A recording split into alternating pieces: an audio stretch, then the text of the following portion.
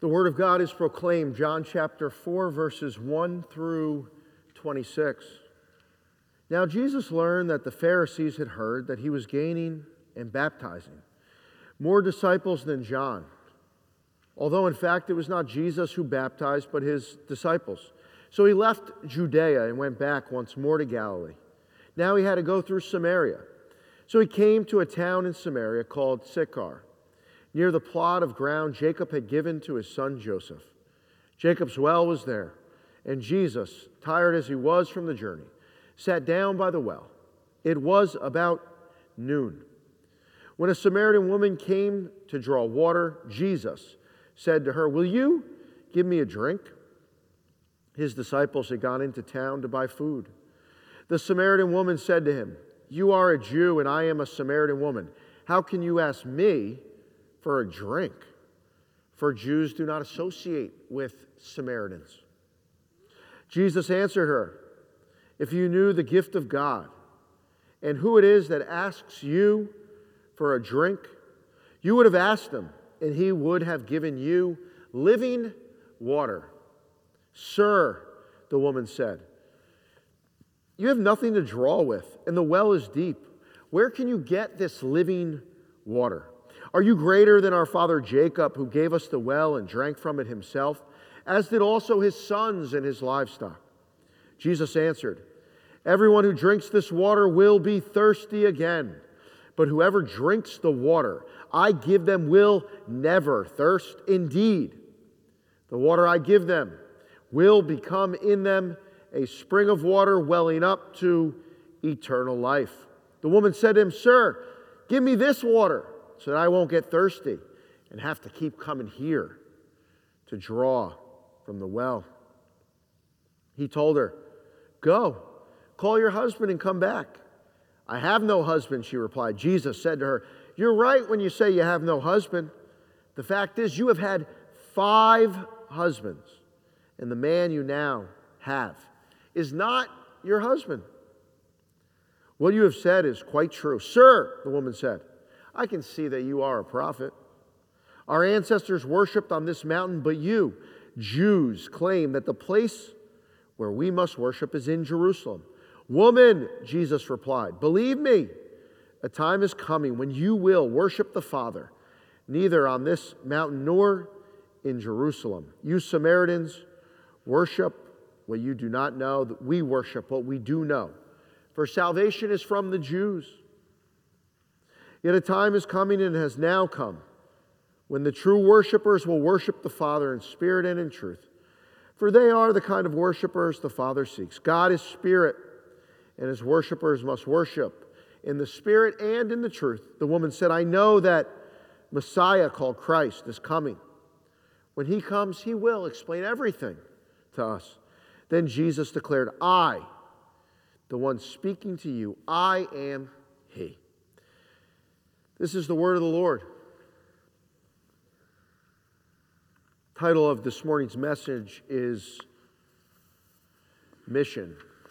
Every morning, even before I roll out of bed, I seem to already have a list of things that I have to do. I have to shut off the alarm clock. I have to get out of bed. I have to brush my teeth. I have to comb my hair. I have to wash my face. I have to make breakfast. I have to eat breakfast. I have to clean up. After breakfast, I have to pack lunch. And then when my wife and I are done with all these things that we have to do all these have-to-dos all over again for our kids. When I arrive at church, do you know what I find? I find a whole new list of all the things that I have to do. Can anyone relate living a life full of things that you have to do? What do you have to do after service this morning? What do you have to do tomorrow or this week? If anyone can relate to the pressures, the demands, the lists of all the things we have to do, it is Jesus.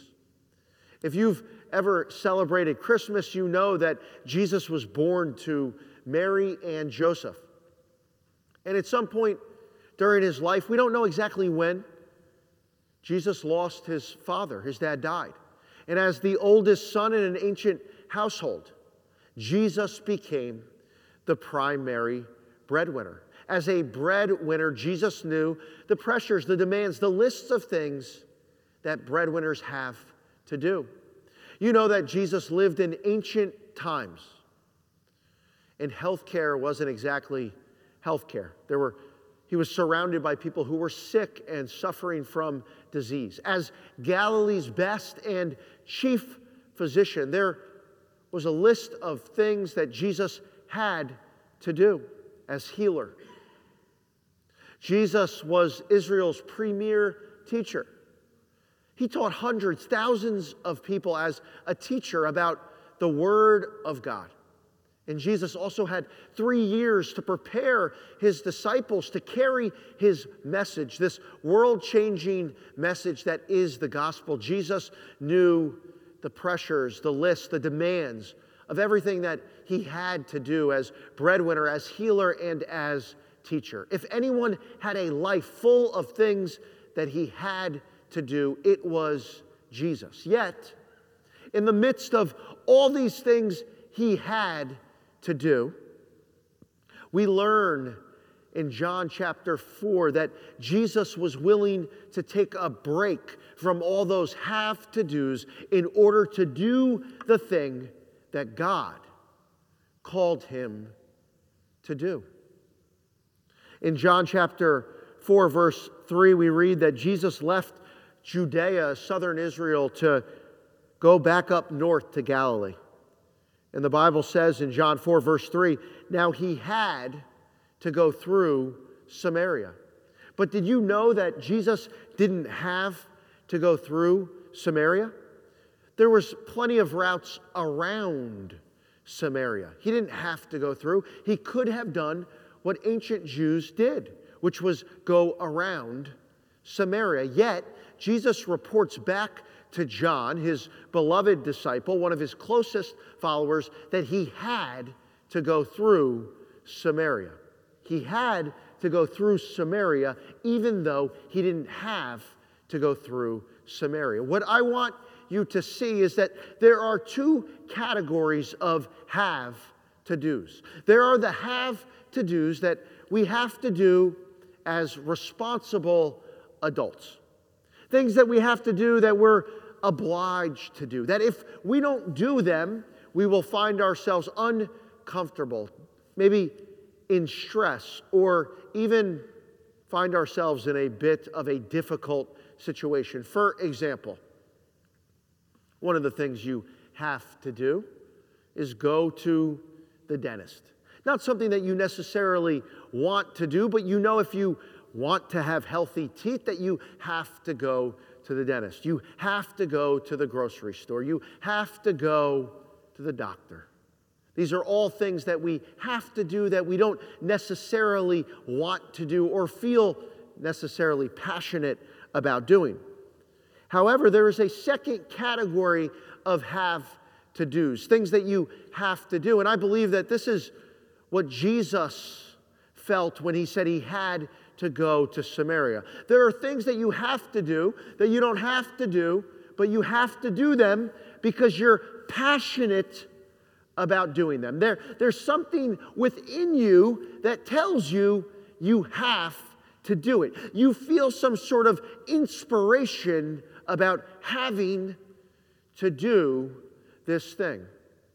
And I would say that when you feel that pull or that desire, or you have that nagging thought about this thing that you have to do, you really should do, you feel passionate about doing that, God is the one who is behind that have to do. It's something that you were built to do, something that God has designed you and only you to do. And you have to do it because it's something that God has for you. When Jesus went to Samaria and said he had to go, this was something that God had for Jesus to do. Here's how the story goes. Jesus walks about 30 miles from Judea to this small town in Samaria, and he sits next to Jacob's well. The Bible says it was about noon. There was no one at the well because in ancient days, no one in the Middle East would be at the well at noon. It was too hot to fetch water. We're not talking about spring weather in Connecticut. We are talking about summer weather in the Middle East. And so Jesus finds himself out by the well at noon under this oppressive heat. And a Samaritan woman comes with a jar to fetch water. Why would she venture out in the scorching sun and in the heat instead of fetching water when everyone fetched water at the start of the day in the cool of morning? I believe that this Samaritan woman was willing to be scorched by the Middle Eastern sun in order to avoid being scorched by her peers. That she was willing to be sunburned rather than feel the burn of being called names, being shamed, and receiving those dirty looks. You say, what was the source of her shame, and why would they scorch her? Well, as Jesus tells her later in the text, she had been divorced 5 times. She'd been married 5 times. She's living with a man who is not her husband. And we all know that today there are stigmas around being divorced. There are stigmas around living with a boyfriend or girlfriend outside of marriage. But the stigmas that are here today do not compare to the stigmas that this woman faced in her day. She would be called a 5-time failure. She would be shamed as sexually immoral. She would get those dirty looks that you would give to something that is repulsive. A look that said, stay away. Stay away from me. Stay away from my husband. Stay away from my children. And so she chose to be scorched by the sun rather than be scorched by her community. Back then and today, no one gets married with the intention of getting divorced. No one grows up, no little girl grows up thinking, man, I sure hope that I meet a guy who won't commit, who I live it with, but won't marry me.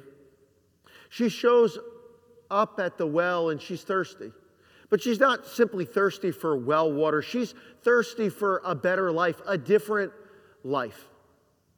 A life that perhaps she's given up on. A life that she doesn't know is available to her. She's failed in her relationships. And I wonder if she wonders if there's a better or a different relationship that is available to her. So Jesus makes himself vulnerable. He says to this Samaritan woman, give me a drink. And she's surprised that this Samaritan woman is speaking to this Jewish man. Jesus is speaking to her, a Samaritan woman. They were enemies, military, political enemies. It would have been extraordinary for a Jewish man to speak to a Samaritan woman. And Jesus speaks to her and he offers her the gift of living water, the gift of God. And she believes that Jesus, when he's talking about living water, that Jesus is speaking about spring water, water from a spring. That was one of the ways that they referred to spring water, cool water, water that bubbled up from the ground, pure water, clean water, healthy water. So she believes that they're having a surface level conversation about water. And she's interested in this living water, this spring water. And she even says to Jesus, give me this water. And that's when Jesus goes a little bit deeper. He gets her attention. He says, you've been married 5 times. You've had 5 husbands. And the man you live with is not your husband. So now Jesus transitions from a story about water to her story. her story of pain, her story of weakness, the story that she'd probably rather not anyone know or tell. And he mentions this, and she changes the subject. She says, I can see that you're a prophet. Let's not talk about me, let's talk about you. I can see that you're a prophet. And then she moves to talk about religion. She says, our ancestors worshipped on this mountain, but you Jews claim that the place where we must worship is in Jerusalem. She's saying, we go to First Congregational Church and you go to First Presbyterian Church. Your worship services are at 9 and 10:30. Our worship services are in the evening. And Jesus is not interested in talking religion. Jesus is interested in talking to her about a different type of relationship. He's interested in speaking to her about a different type of relationship that will lead to a different type of life. He had to go to Samaria to talk to her about this one thing. And do you know that this is the longest recorded conversation in all of Scripture? He had to go to have this conversation with this Samaritan woman who was broken and thirsty.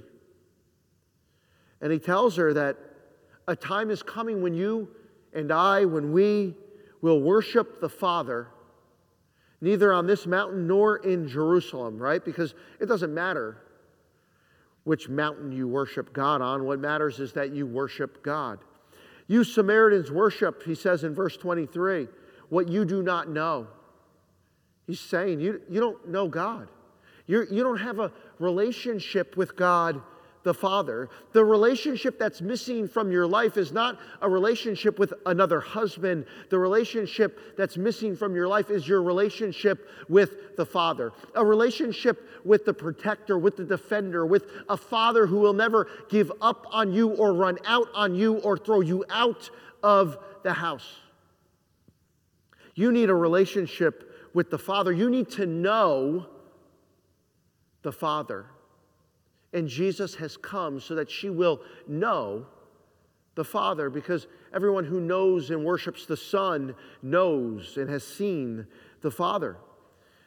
And he says that salvation is coming and that salvation is from the Jews. And Jesus saying, hint, hint, I'm the Jewish man in front of you. Salvation comes from the Jews. He's implying that he's leading her on so that she is prepared to receive Jesus as Savior. And the woman starts to catch on, and she says, I know that Messiah, Christ, Savior, is coming. And when he comes, he will explain everything to us. And Jesus declares, I, the one speaking to you, I am he. Do you know that Jesus kept his identity hidden during the beginning of his ministry? Yet in John 4, this Samaritan woman is the first person that Jesus reveals himself to as Messiah, Christ, and Savior. This is what Jesus had to do. He took a break from everything that he had to do because he had to introduce this woman to a different kind of relationship that would lead to eternal life. It was a relationship with her eternal Father, God Almighty, Father, Son, and Holy Spirit. And he promises that she would be filled with living water.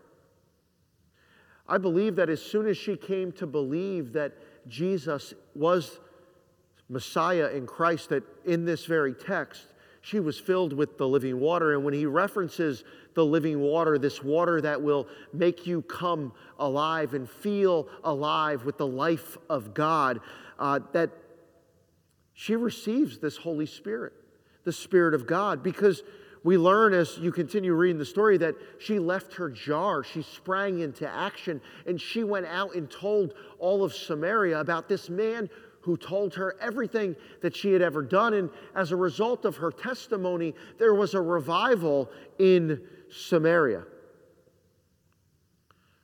You know, this all happened because Jesus was willing to leave everything that he had to do, because he had to do the thing that God had for him to do. I believe that God designed you with a mission, with a have to do. I believe that when God birthed you, that God birthed you with these have to do's, with these missions for your life. I believe that when God birthed First Presbyterian Church of Fairfield 167 plus years ago, that he has birthed his church, us, with a mission. And so the question that we ask as individuals and as First Presby is, what is the thing that God has for us to do? And as we go out and do the things that God has for us to do, not only will those around us come to know the life and the relationship that is ours, that is now and forever, not only will they come to life, but First Presby, we will also come alive. So don't let everything you have to do keep you from doing what you truly have to do. Thanks be to God. Amen.